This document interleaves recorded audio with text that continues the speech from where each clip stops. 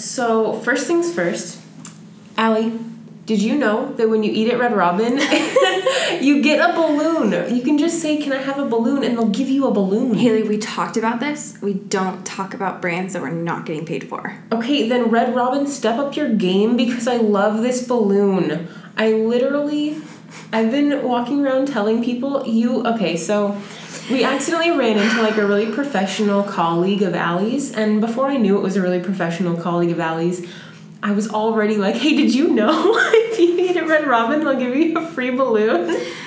Listen, so here's the story behind this. We went to Red Robin today because Haley's had a really, really messed up week. And we got milkshakes and fries because that's what Red you Robin, do. Yeah. And when we were leaving, Haley saw that they had balloons because it's Red Robin, and of course they have balloons. They've had balloons since forever. They just changed it now so that they're more effective. And Haley wanted a balloon, but she was too nervous to ask for one. So I went up and I was like, hey, can I have a balloon? And they were like, of fucking course you can have a balloon. So I got her a balloon. And now, for hours, anyone that we've met or haven't met, just through the window of my car, we've been like, hey, did you know that you can get a balloon?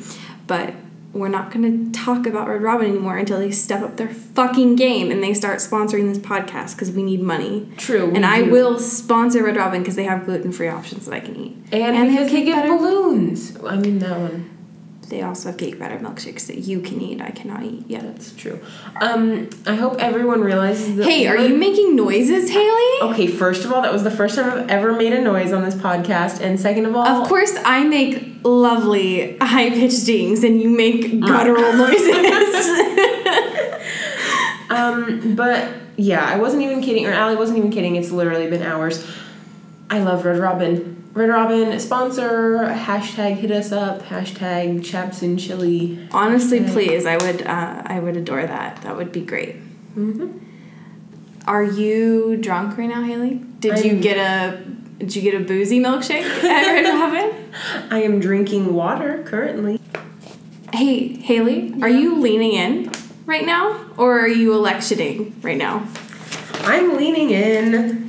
I'm just looking at ballot stuff for fun. I don't know that that's the appropriate time to do that. Okay, you guys, Allie's a teacher, and it's my nightmare.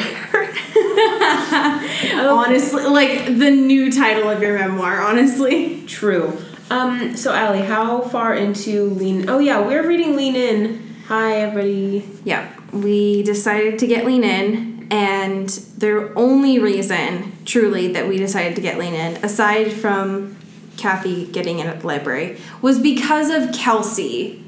She was able to fund us getting Lean In. Real. Kelsey is a lifesaver, like every moment of every time I've ever had a crisis. Thank you, Kelsey.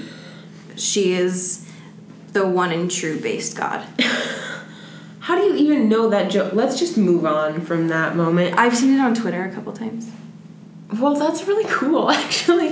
That's a really exciting joke for you to know. You're so hip. I can't even stand it. Thank you. I try my best. Yep. So, Kelsey, thanks for letting us read a book that we had to pay money for instead of just reading whatever free thing was available. Honestly, yeah. I know that we set up SoundCloud like with the hopes that our Patreon would eventually fund that money. Mm-hmm. But Kelsey's patronage has helped us be able to pay for... Anyway, I'm funny, you guys. So I have been reading Lean In. It's been great. How far are you? I'm trying to figure it out. It says I'm 13%. Wow. That's a whole 3% more than I am, Allie, so that's rude. Yeah. So anyway. You're 13% in. Before you started reading this book, you had heard about it before, but you'd never read it, correct? What sort of, ideas did you have going in? I had mostly no negative criticisms of it, actually. Mainly because in my gender, women, and sexuality studies classes, there were negative critiques of it brought up, primarily because of the way that it wasn't thought of as mostly inclusive of all experiences, primarily the way that it wasn't thought of as inclusive for a lot of women of color and women of just different experiences of Sheryl Sandberg. Yeah, that's true. This book, even from the 10% I've read, this book is written with a very, very, like, white, middle-class feminist agenda. Correct. That being said, I am a white, middle-class feminist, so I connect with it really well. But I understand how other people could have criticisms like that because, I mean, she even recognizes that it's not a very inclusive. She's only coming from her own personal space, but right. I can see how that would be obnoxious if you weren't also from that space. Yeah, I agree. And I see now, like, I obviously knew that it was popular and that there were positive commentaries on it as well. Mm-hmm. So, I mean, and we've touched on that as well. Like, Rosianna talks about it a lot, and John Green had mentioned it as well. Mm-hmm. But from a scholarly background, most of the commentaries that I knew from it were mostly neutral to negative. Yeah. Which, I mean, I don't think that that's necessarily negatively impacted my reading experience of it so far, but I think that I can see why they think that. Yeah. Well, and that's kind of really frustrating to me because it reminds me a lot of, I know this is like slotted for much later in the podcast, but that reminds me of the quote when she talks about like the fact that just because things could be worse doesn't mean we shouldn't focus on making them better. And sort of like that, it's like people are criticizing this book for being a white feminist piece of propaganda, but like just because it could be more inclusive doesn't mean we have to be mad at it for being what it is. You know, it is really reflective of the middle-class white feminist experience. So right. That is kind of frustrating to me, but oh well, all the experiences or all the things I'd heard about it were pretty good, so I was pretty excited moving in, but yeah. You know. Yeah, we now live in our Kindles. I mean, like, true though. Yeah. In order to prepare for this, I do think that we have to kind of embody our Kindle experience for sure. Accurate. For the first thing that we want to touch on, should we talk about the actual title? Yes. So I'd say that that's kind of an important component of this. Yeah. So Lean In seems sort of obvious, like it's about making your own experience your own, like lean in, be aware of blah, blah, blah. But it turns out that it's much more complicated than that. I would agree. She sort of talks about this like chicken and egg mentality situation, where women need to be leaning in and being active participants in their lives as opposed to pulling back and being passive participants and being affected by the negative society around them that tells them women can't be this, blah, blah, blah. It puts a lot of, like, responsibility on women themselves to make themselves the bosses of their own lives.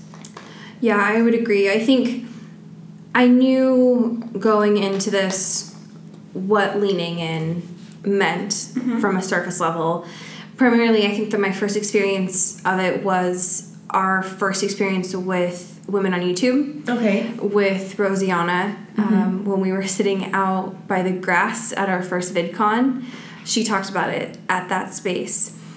And so I understood it within that context of, like, physically leaning into a space and, like, being engaged.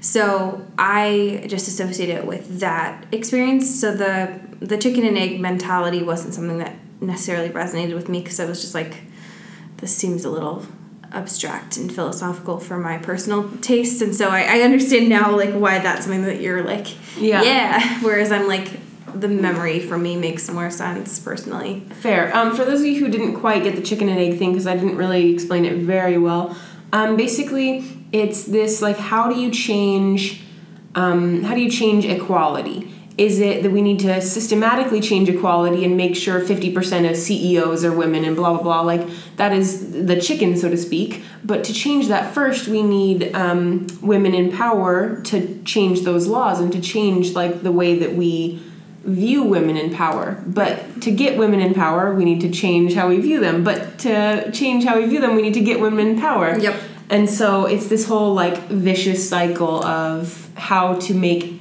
equality equal. Exactly.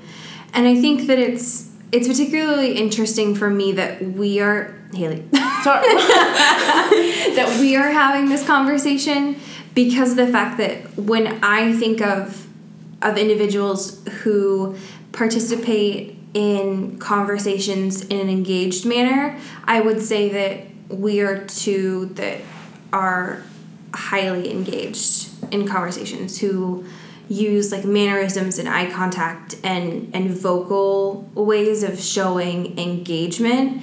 So I would say that in conversations and in classrooms and in workspaces, we particularly lean in those spaces. I agree. It's really interesting because this author talks about school a lot, and I feel like both you and I were both very successful in school. We both have this like academia about us. Yeah. And I agree. It's because that we're needy people, not needy in like drag me, please. Like, we both know what we need, and more importantly, we both know what we need, and we're not afraid to go get it. Like in class, neither you or I have hesitation in being like, "Yo, wait up.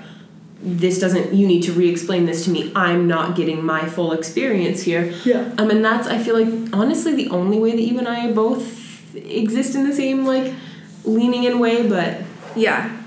No, I would agree. And I think that, I would say that we don't have a lot of similarities, but the way that we show attention in that way is very similar. Which I think is interesting because when she's saying, like, lean in more in physical ways, I'm like, yeah, all right, cool. I got that. But then I'm also like, okay, in the work context, I'm like, oh, shit, okay. Whoops. Like, call me out a little bit more. So exactly. I think that there are always ways to improve more. And I think that when she talks about, like, holding herself back in that way as well, I think that that's where it started to resonate with me more. I completely agree because, growing up as a woman, as a bossy, aggressive woman, I learned a lot about, like, systematic reasons why I would fail to achieve. I learned a lot about the glass ceiling. I learned a lot about the fact that there has never been a woman president, hopefully until, like, 4 days from now, moving forward. So I learned a lot about the, like, society of women being less, but I never really learned about the reasons that, like, I might consider my own self less. Sure. Like, the real internalizing of failures that women get forced to do, whereas men get to fluff off their failures a little bit easier. So, I was really privy to some reasons why women aren't equal, but not, I feel like, honestly, not the important ones, which are these lean in, which are these, like, you have to take it upon yourself, too. Yeah, I agree. I think I grew up being told that I was chatty, that I was bossy, like, adjectives that aren't necessarily have a positive connotation to them. And so I think that when you grow up with those adjectives and being told those things, you obviously internalize them, and those have an impact. And so when you only hear those kinds of things, the way that you assert yourself or don't assert yourself growing forward certainly changes in a way that folks who didn't have that experience, it would certainly be different. Exactly. Yeah, it would certainly be different. I can't imagine growing up, like, anyways, we have a lot of things to talk about in this podcast, though. So let's move on from bullet point literally 1 of 12. Please. On to, like, 2 of 12. Go on. So basically, there's this concept that, like, when people are in control, they help their own. The reason that we need 50% women CEOs and 50% women representatives in government is because when those people are there, they can recognize things that aren't being helpful for their communities, and they can change them. Yes. Even things that aren't purposefully in place to detriment the minorities accidentally do sometimes.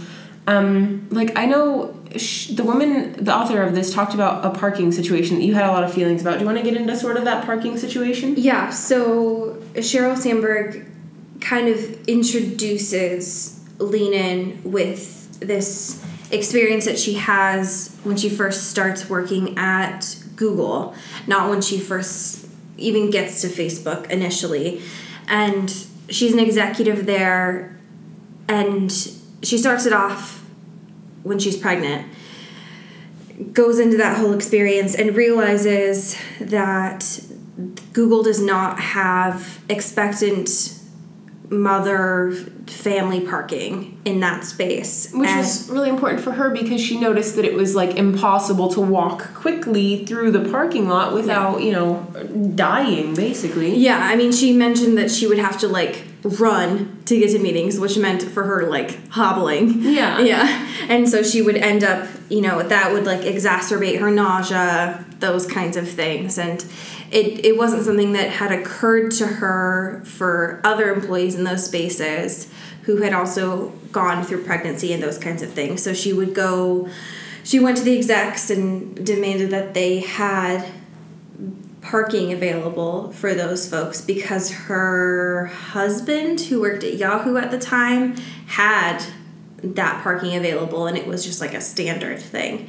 And it was something that, she mentioned that the folks who had been pregnant must have suffered in silence because they didn't feel like they had the authority to ask for that. Exactly. If none of your executives are pregnant women, how can you bring up a very pregnant woman specific? Right. That seems like it's demanding special treatment, so to speak, when really it's just demanding an equal playing field. Exactly. It says a lot that Google had to have a high-up exec get pregnant before they realized, oh, wait, pregnant women need accommodations. Yeah. And that's why, again, it's so important to have people who look like you in power. Absolutely. In any kind of power. Yeah, and I noticed expectant mother / family parking at the mall that I work at.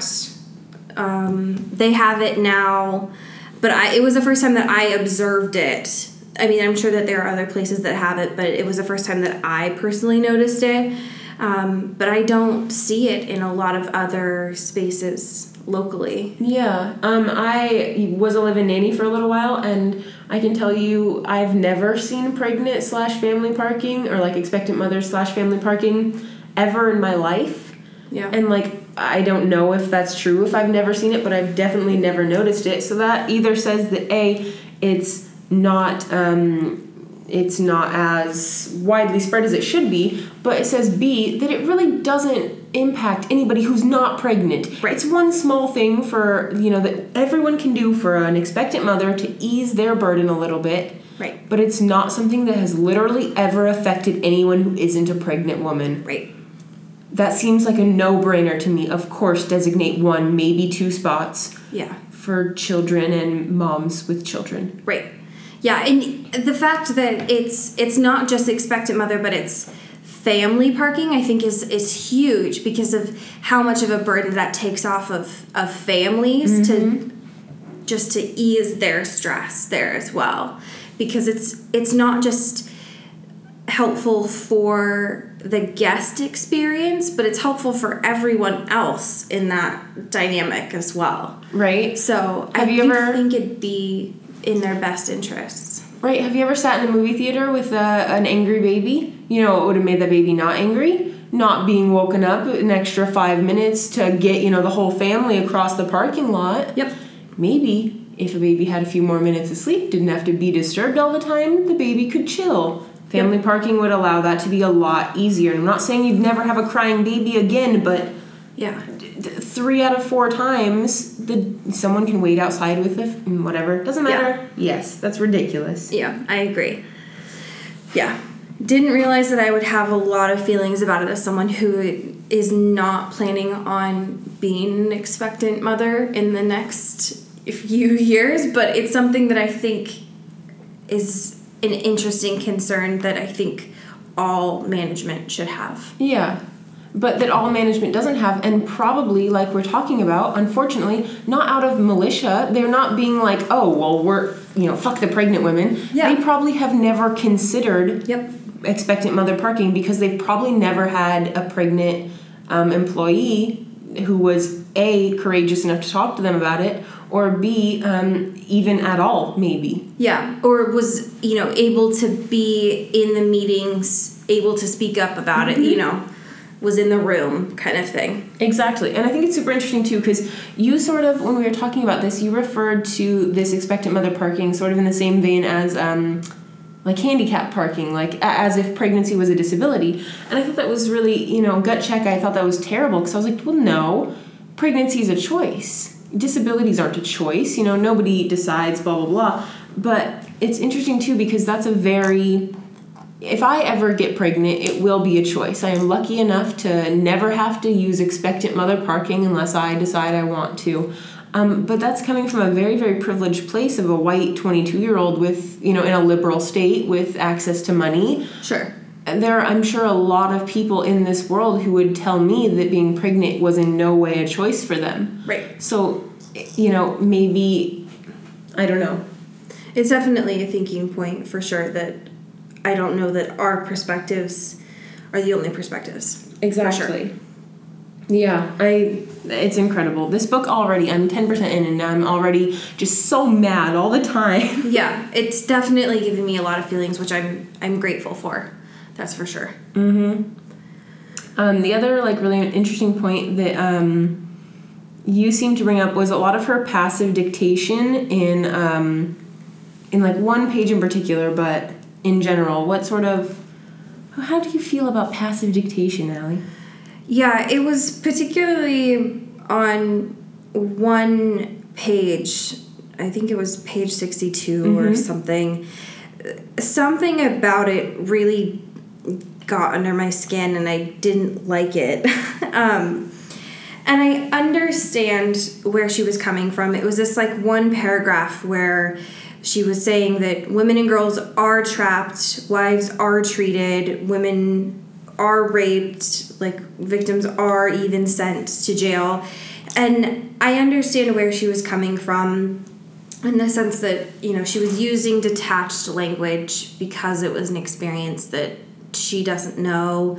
It was, women from across the world, so their experiences that she doesn't have, whatever. But something about it, I didn't feel good about it because it just really showed that it almost lacked compassion to me. And I don't know that's necessarily her intent, but the impact for me was that's how it came across. Yeah, I think that she's probably just trying to highlight for you, again, the fact that she's a white, privileged feminist. Sure. She's trying to actively separate herself from the people who have these experiences that she in no way has, like the women who have even less rights, the women who don't get to complain about expectant mother parking lots because they're concerned about all of these other things. Right. And yeah, I understand where she's coming from with that, but yeah, the passive language makes it such that, she's blaming these women for being a passive participant in their own lives when... I guess it just shows how much more, she is an active participant in her life, I guess. Even though I don't think that that's necessarily what she's trying to do. But that's a good point to bring up, the fact that, again, with Lean In, with everything she's saying, she's putting this burden on women to have to be active participants in their own lives, and she's, sort of separating herself as well from being a passive participant. She's trying to say, me and my morality, me and my decisions have led me to be active in my own life, to make my own choices, etc. Yeah. Something super interesting that I thought, too, was she keeps referencing the fact that women are excelling in academia in America specifically. I don't know about other places, but in America specifically, she's saying that, women obtain, I think, 57% of all undergrad degrees and 60% of all master's degrees, and yet they're only... I don't remember these stats at all, but a very small proportion of the big CEOs in the company, they're a very small proportion of government, they're a very small proportion of the decisions that are really being made that impact our country, our world, our day-to-day lives. Every single decision, women have this technical skill that's not being input into the decision-making process. Right. Yeah, I think the fact that... Well, and I think that she mentions this as well, that the women are being trained to be obedient, but they're not being trained to be leaders is very powerful. Yeah. And that the school system is training them to almost be outside of the executive decision room. And she writes that in a way that I hadn't thought about it before, is that of course they're excelling in academia because that's not what is, those aren't traits that excel in executive decision making. And it was just something that I hadn't thought about before. Yeah, absolutely. There are two main takeaways, I think, from the fact that women are excelling in academia but not in decision-making places.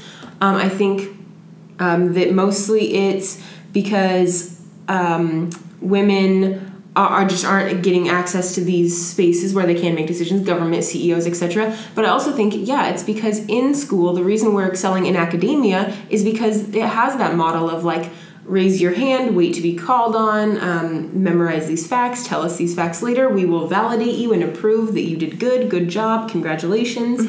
And so academia is sort of tailored to this passivity that comes with like womanness, if you know what I mean. Right. But there's also this quote where she talks about education in the sense that, let's see if I can find it, that teachers also interact with more boys and call on them more frequently. Yes.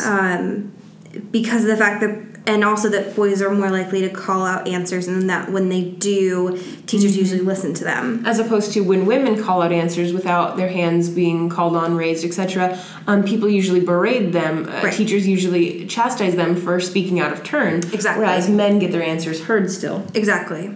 So it's still reinforcing these ideas of like what is allowed in the decision-making rooms. Absolutely.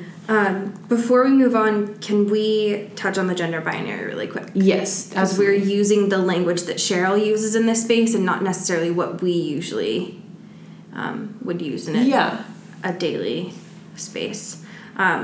She uses women and men exclusively. Yeah, there's no other option. It's either a woman or a man. And she uses the phrase both genders in this text frequently, which grates my nerves a lot.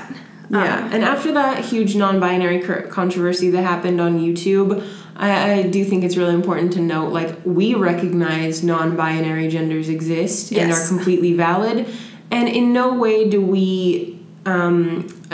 I think that she was trying to get at that there is no non-binary genders. And in no way do I believe that in any way. No, and I certainly agree. So when I'm going to speak for myself here, that when I am using women and men here, I think that I'm using it within the context of what Cheryl is discussing and the statistics that she is using within this space. And we have to come from the data that she is referencing here. Exactly. Here, when I'm talking about women and men, I'm specifically talking about cis women, cis men, because I think non-binary folk of any sort and trans of any sort, they have an entire different set of obstacles. They have an entire different systematic oppression to face and to try to beat. And I do think that probably a lot of this transcends gender borders. I think that no matter who you are, you should probably be leaning in. You should probably be an active participant in your life, in your education, etc. But I don't know.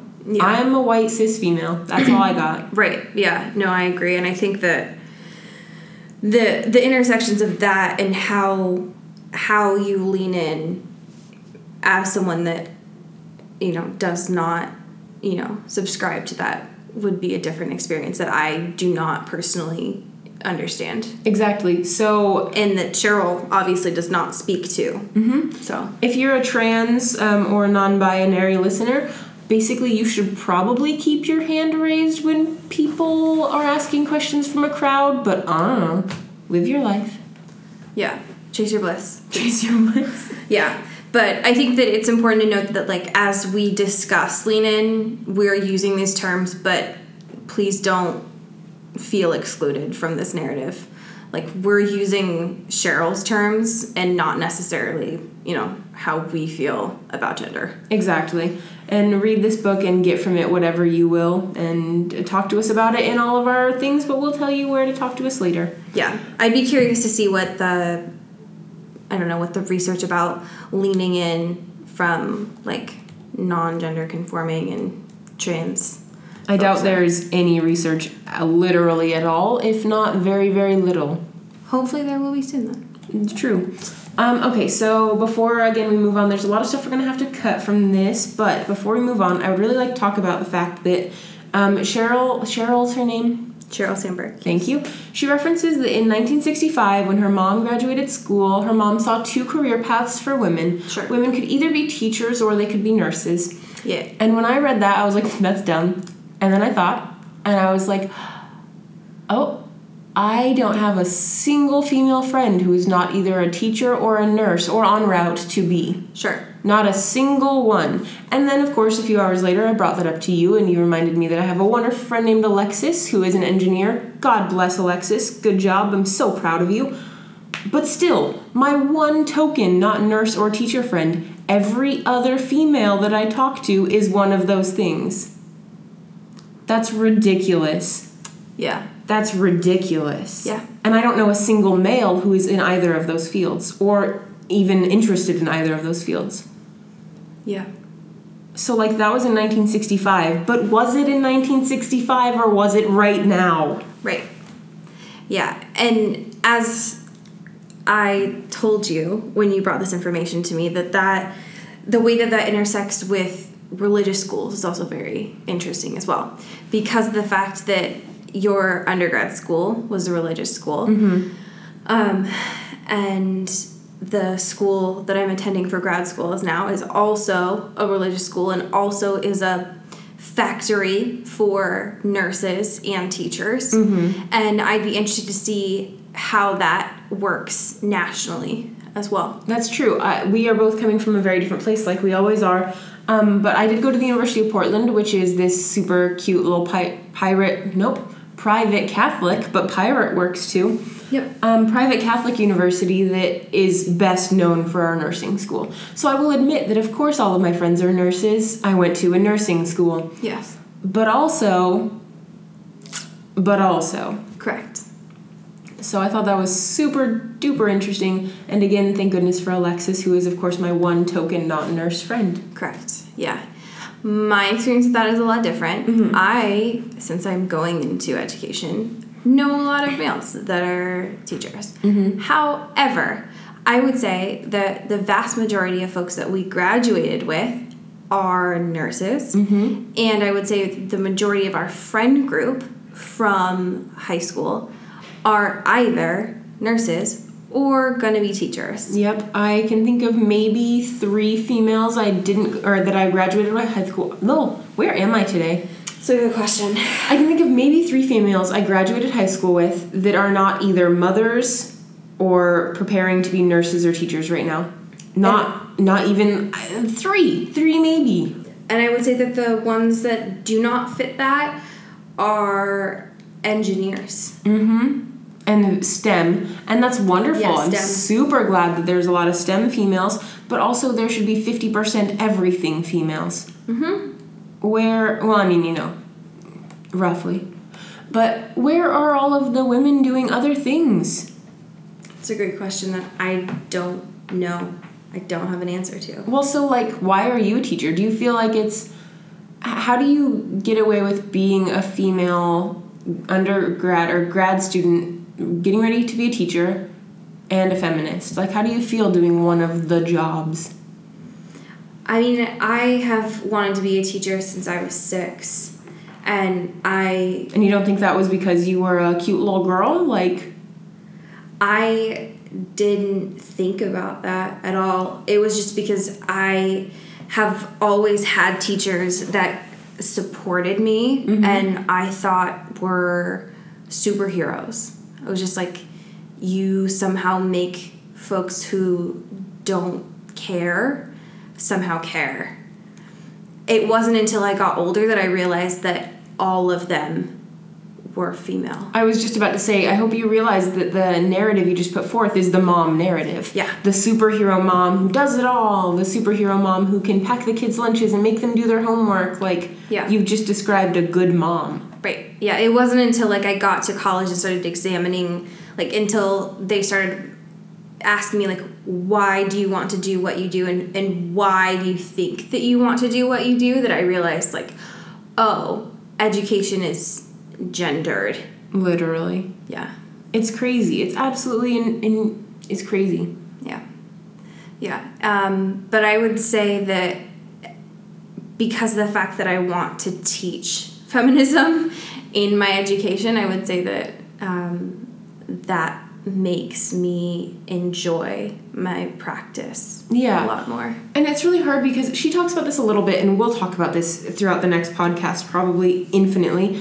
But she talks about the fact that, like, even though these systematic barriers are coming down, women are still choosing to be homemakers, or still choosing to be teachers and nurses and stuff. And so that's really interesting, is, like, there's no accounting for choice. Yeah, you're this feminist, and yeah, you're this woman who's grown up in this really privileged, you know, you've had all the opportunities in the world, and yet you're becoming a teacher. Right. I say and yet, but you know what I mean? Like, you're still buying into the thing, but so are a lot of women. Like, women who are knowing that it's buying into it, and they're still doing it. I mean, heck, I'm a student currently, but, like, I'm pretty much a kept woman. My boyfriend pays for my rent, and he's the breadwinner of the household, and that's just, like, a thing. Right.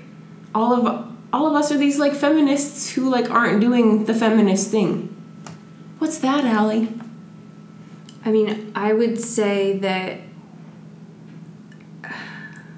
we are feminists.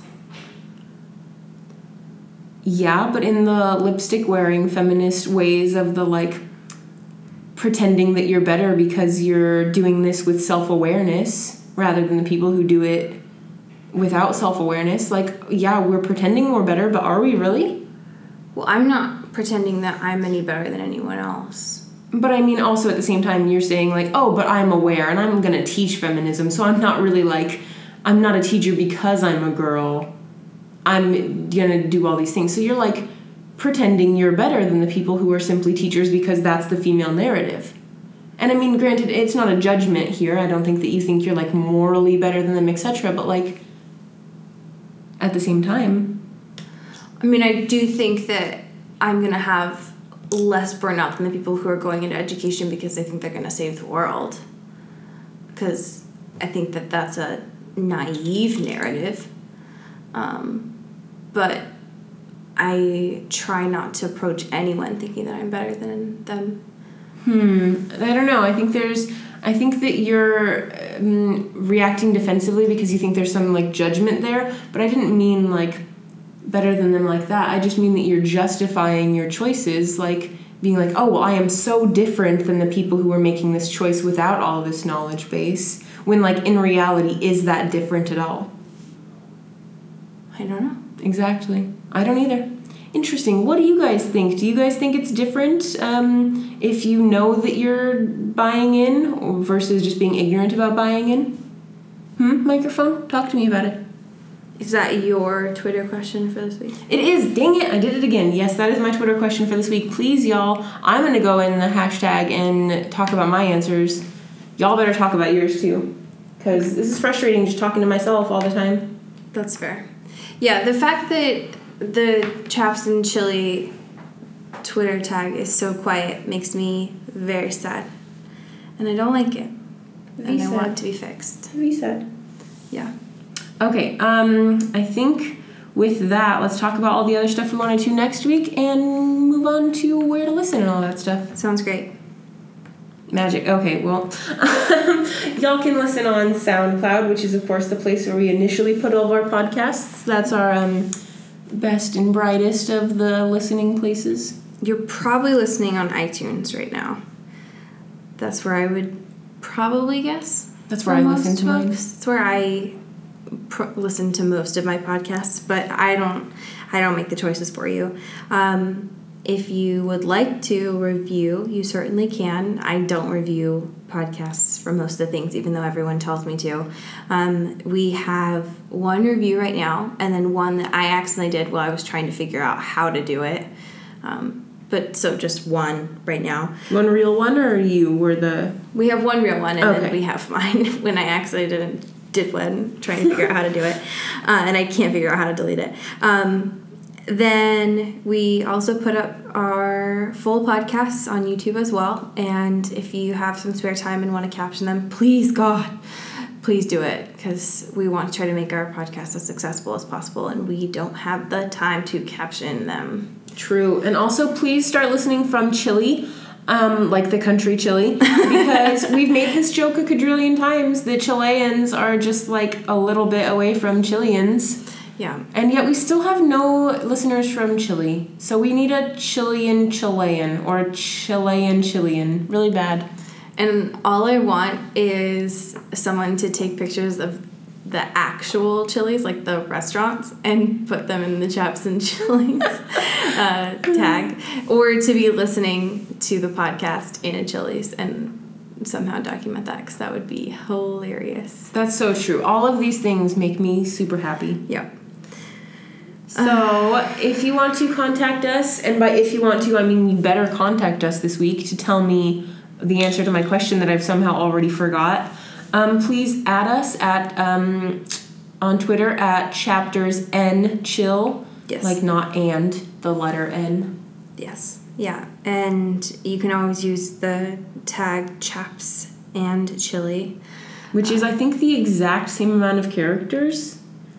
Is that true? No, that can't be right. It's literally one less. So, oh my God. Whatever you feel. Yeah, chase your bliss. I don't care. Our Tumblr is chaptersandchill.tumblr.com, which will now be posting lots of information about Lean In, because there will be a lot more information about that now, that's true. Which will be good.